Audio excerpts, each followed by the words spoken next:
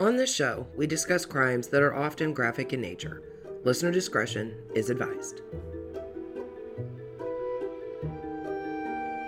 Today's episode is part 2 of Satan's Puppets. We'll discover a little more about Robin Murphy, and we will finally talk more about Carl Drew. I'm your host, Paulette, and this is Crime Biscuit.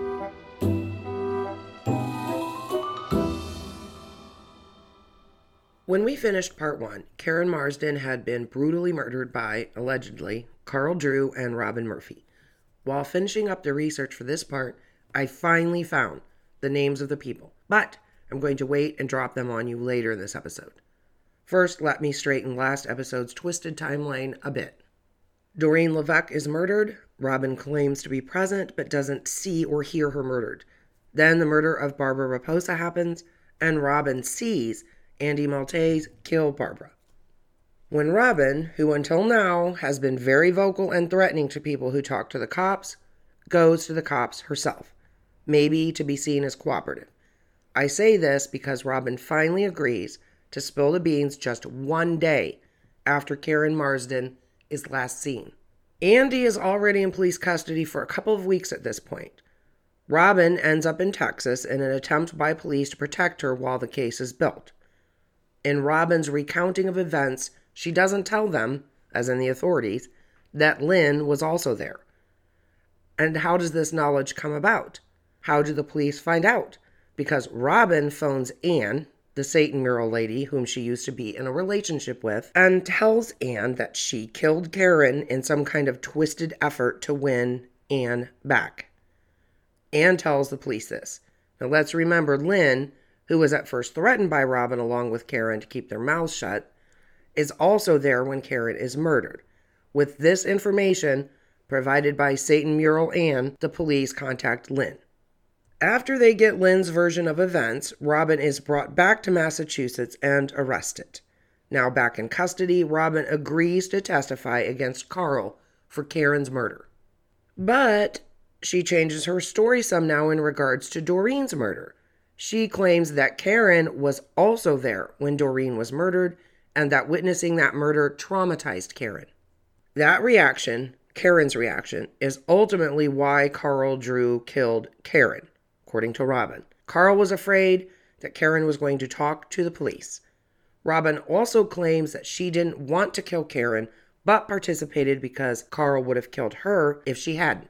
So on one hand, Robin says that Karen was killed to silence her. But Robin also claims that Karen's murder was a sacrifice to Satan. Robin also says that Doreen's murder was also a sacrifice to Satan. Maybe it was both? Who knows? But some authorities think that Carl Drew used the satanic angle just to keep the women in line. And is anyone else as thoroughly confused as I am? With all of this information, some that conflicts and some that jives, here is what the quote-unquote official account of the murders ends up being when the state takes on Carl Drew. In a neat little package, their stance is this. Carl Drew got up to his criminal activities by using the satanic angle to keep the girls that worked for him in line, and when getting revenge on those who didn't toe the line. They also believed he offered blood to Satan as payment for power. From what I could glean from the Lines and Strings and Strange Days articles on all things, I really am having a problem here. On all things interesting. The official paperwork doesn't make a big deal when it comes to the satanic part of it at all. On the other hand, the media made a much bigger deal of it. The media also lumped Barbara Raposa's murder in with it, which we know was done by Andy. And even though Andy is sort of circling in the same orbit as Carl Drew, Barbara's murder wasn't committed by Carl or done as a sacrifice to Satan. So Robin, because she agreed to testify against Drew, got herself a deal. She would plead guilty to second-degree murder, and she'd be eligible to apply for parole after 20 years. Carl and Andy were both given life without possibility of parole. Andy ended up dying in prison. Carl is still behind bars and still says he's innocent. More about him and what he has to say in a minute. Back to Robin. In 1983, the state is getting ready to go after the other guy that was with Carl when Doreen was murdered, so they want to go over Robin's testimony. Except, guess what? Robin now says that she lied about that. Actually, about everything. She claims her attorney made her lie and that she only knew what she did about Doreen's murder because Karen told her. Let's jump forward almost 20 years to 2004. At the parole hearing, remember, Robin is eligible for parole to apply for parole after 20 years. Robin claims that she believed that Carol killed Karen and other women as well. She wholeheartedly believed Carl belonged in jail, but didn't figure the wheels of justice were going to take him there. She says she made this story up by piecing together different accounts of what Drew might have done and about the satanic cult. Robin goes on to claim that she told the assistant DA, David Wexler, that she was lying. Robin ends up getting parole. I don't know how you get paroled after admitting you lied to get someone else put in jail, but she does. She seemed to do okay for herself for a few years, but in August of 2011, she violates her parole. Namely, she is pulled over by state troopers in July, and they find heroin in the purse of a former female felon that is in the car with Robin. In March of 2012, Robin goes before a parole board hearing and says she didn't know the woman that was in the car with her. It was just someone she was giving a ride to. Robin also said she didn't know the woman was a felon or had heroin on her. She goes on to deny again that she was in any way involved with Karen Marsden's murder. Well, here's the deal. Not only did she violate parole by being with a felon and one who had drugs with her, she lied to the parole board when she said she didn't know the woman. Turns out, the woman was actually her girlfriend, and they'd known each other for years. No parole for Robin. For what it's worth, she was up again in 2017. She's still there. The parole board has no problem saying they don't find her trustworthy. One, because she keeps denying participation in the crimes for which she was convicted, and then she lies about her parole violation in 2011. There are quite a few people, including author Henry Scamell and former detective Sylvia, who are of the opinion that Robin Murphy was actually the primary force behind the satanic killings. Now, about Carl Drew and the rabbit hole I fell into, which is why this episode is a couple days late. I really have done my best to not get too bogged down, but I think some of this needs to be looked at in order to say we gave it a fair and balanced look from all angles. Right off the bat, I am going to say this, even though I have already said it, I'm going to say it again. Carl Drew has, from day one, claimed he did not kill anyone, and he still says that today. So hold that in the back of your mind while we examine Carl Drew. Carl was born in 1954 in New Hampshire. He grew up on a farm, and according to secondhand accounts, his father was abusive. A former girlfriend of Carl said that Carl had told her his father would force him to help slaughter animals like chickens and pigs. Carl hated slaughtering animals, and he also hated something else his dad made him do. There was this hole in the ground that was referred to as the slaughter pit, and Carl would be forced to get down in there and get the dead carcasses back out of it. Apparently, he was also made to dismember a horse that died in a barn fire, I believe. Not wanting to slaughter animals seems sort of out of character for someone who has supposedly sacrificed animals and reportedly people to Satan. The fact that Carl wasn't from Massachusetts, which made him an outsider, is why he claims the cops singled him out as the one who murdered Marsden and Levesque. Drew did, though, have a reputation in Fall River. Women who were either sex workers or who knew sex workers said they were afraid of Drew. Karen was certainly afraid of Drew. She told police that Drew had killed Doreen and that he might kill her as well. She believed that Carl had the power of Satan. Power he'd gotten from taking victims to the res and sacrificing them. Drew definitely had a reputation for getting violent with the girls that worked for him. He'd break their noses, threaten them, and so on. Not a nice guy, basically. He'd potentially been responsible for killing a man who he'd injured so badly the man had ended up dying. You can imagine, as Carl's up against the murder charges, this propensity for violence certainly didn't work in his favor. being an alleged Satanist, certainly didn't either. The reputation he carried and the fact that he was one of the main players on the street made him a good point of focus for the investigation into Karen's death, and the authorities liked him for Doreen's murder as well. But it is important to note, charges were never filed against Drew for Doreen's murder. Despite Andy being the one responsible for Barbara Raposa's murder, there were articles from media outlets that tried to attribute all three murders, Doreen, Barbara, and Karen, to Carl. Carl Drew was only ever convicted of Karen's murder. So let's take a little peek back at the idea of satanic panic. In this area, like I said earlier, any hint of something satanic was often blown up into something almost epic. It didn't help that even the police around this particular case kind of bought into it to some degree. Case in point.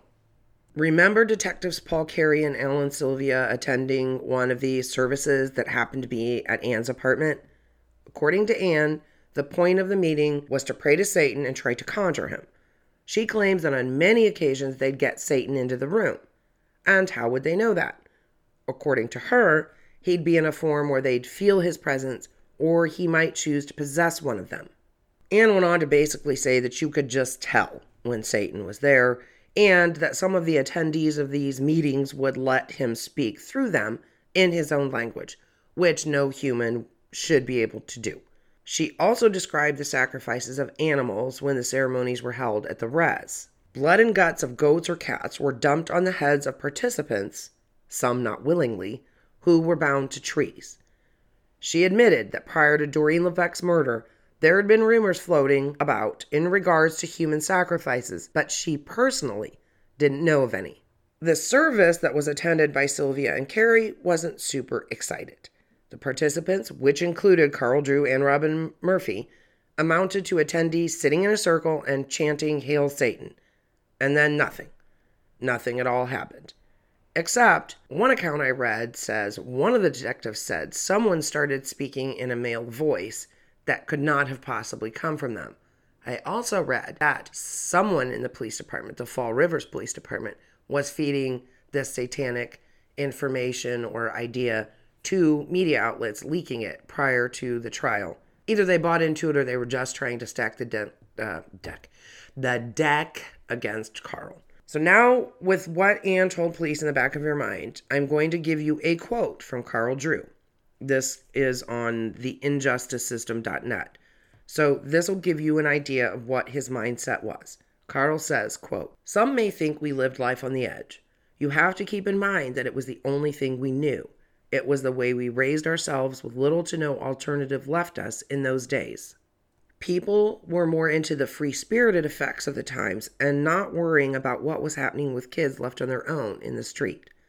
Some of us came to believe in the Gothic lifestyle of ancient times, where we lived life by night.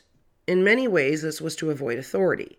No evil, dark, macabre nonsense. We found interest in what was described as the Gothic way, something real that could be savored and relished in just enjoying the whole beauty and aspects of our world and survival." End quote. According to Scamell, in the woods near where Karen Marsden's remains were found, there were some other things. Before we look at that, though, let's talk about Karen's remains. These remains were found by a man clearing brush in an area behind his property in Westport. That's a small town near Fall River. It wasn't her body, though. It was a partial skull. The calvarium, to be exact, which is just the top half of the skull. There were strands of hair with a little bit of scalp attached, clothing, and some jewelry found nearby. When the police get there, the man who found the partial skull and his two sons are still searching. They find a sock, a pair of inside-out jeans, some underwear, and a shoe. There is also a jacket and two sweaters twisted together with a woman's watch trapped inside the sleeve, which would lead one to believe that it was pulled off quickly and in one kind of fell swoop, which is how the watch was trapped in there. Now, all this was before DNA evidence was a thing, so an anthropologist from the Smithsonian came in to examine the calvarium. The way that they ended up identifying it as belonging to Karen was by an x-ray of her sinuses. She apparently was suffering from I'm guessing some severe sinus headaches, which were attributed to a distinctly malformed sinus on one side. The malformation was seen on both Karen's x-ray from her doctor and the partial skull that was found. That's the remains that were found and identified as Karen. The other things I mentioned a second ago were 3 decomposing cats arranged in a pattern and a row of gray stones from a wall nearby laid out in a straight line in the same way as the cats. Detective Carey was super interested in this discovery, but it didn't appear that any other investigators were. And this has to be viewed under the light of the stories that circulate in the area about sacrificed animals being found in the Freetown Fall River State Forest. It's interesting to note that the forest is considered a hotspot of paranormal activity. That would be because it's one of the points of the Bridgewater Triangle, which is supposedly home to demons, Bigfoot, big feet, multiple Bigfoots, ghosts, and UFOs. If you want to know more about the legends surrounding it, there is a podcast called Morbid that does an episode on the Bridgewater Triangle. Another incident connected to the Freetown Fall River State Forest is the murder of Lou Aruda in 1978. The 15-year-old disappeared from her hometown of Raynham, Massachusetts. Her bike was found at the side of the road, but no sign of her. 2 months later, a guy out riding a dirt bike found her body tied to a tree by the neck. James Cater would be later found guilty of that murder. We can see how this place has quite a reputation, and none of this would work well for Carl when he went to trial, which we are going to talk about now. The trial had to be moved to a different county because of all of the press coverage that Karen's murder had gotten. And like I just said, there was some suspicion that the Fall River PD was leaking things to the media that had to do with the whole satanic angle, and the Bridgewater Triangle is there. People already think evil, crazy, paranormal stuff gets going in that forest, so it had to be moved. And then Judge Keating, who is going to preside over the case, tells the jury that they need to disregard their own religious beliefs when hearing this case. In fact, the DA believed that he had enough evidence to prove Carl guilty, that he didn't even need to use the satanic angle.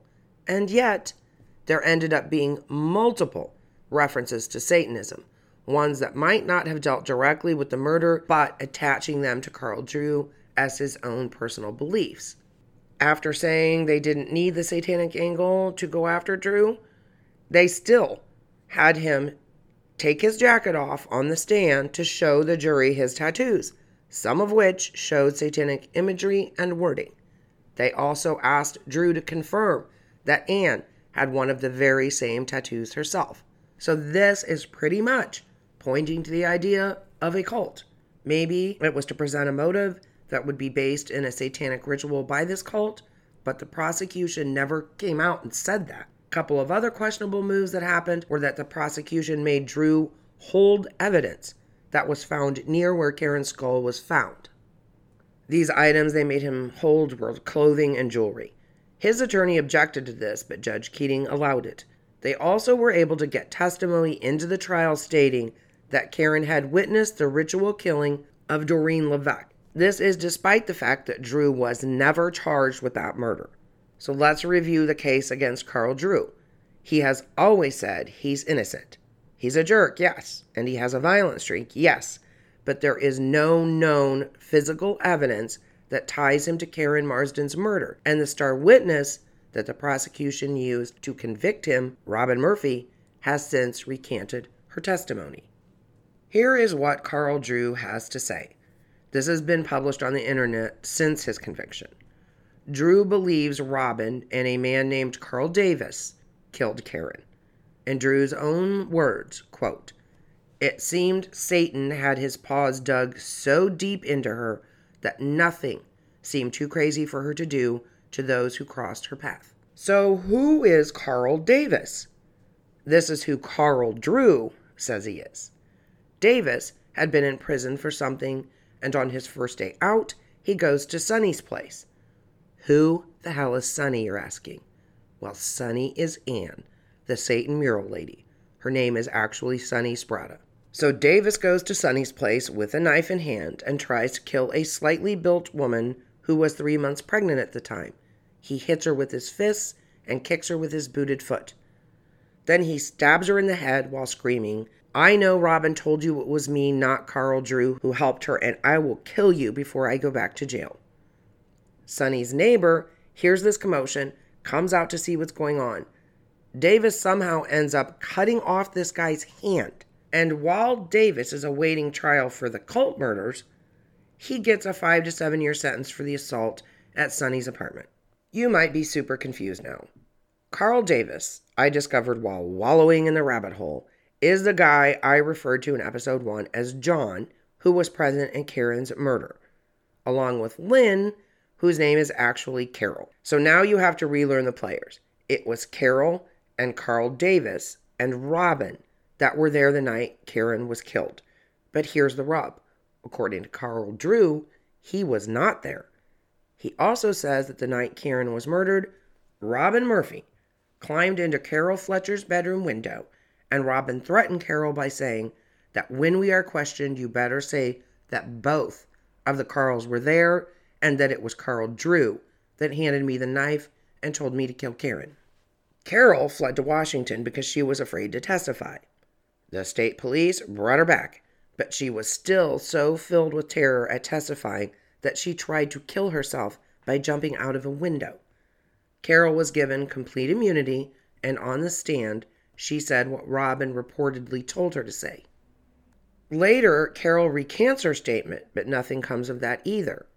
Lots of people are recanting lots of stuff. Sonny Sprada is supposedly taken into a back room at the courthouse and threatened by DA Ronald Pina, P-I-N-A, don't know how you say it, Assistant DA Wexler, and the public defender, John Berkness, who, mind you, is supposed to be defending Carl Drew.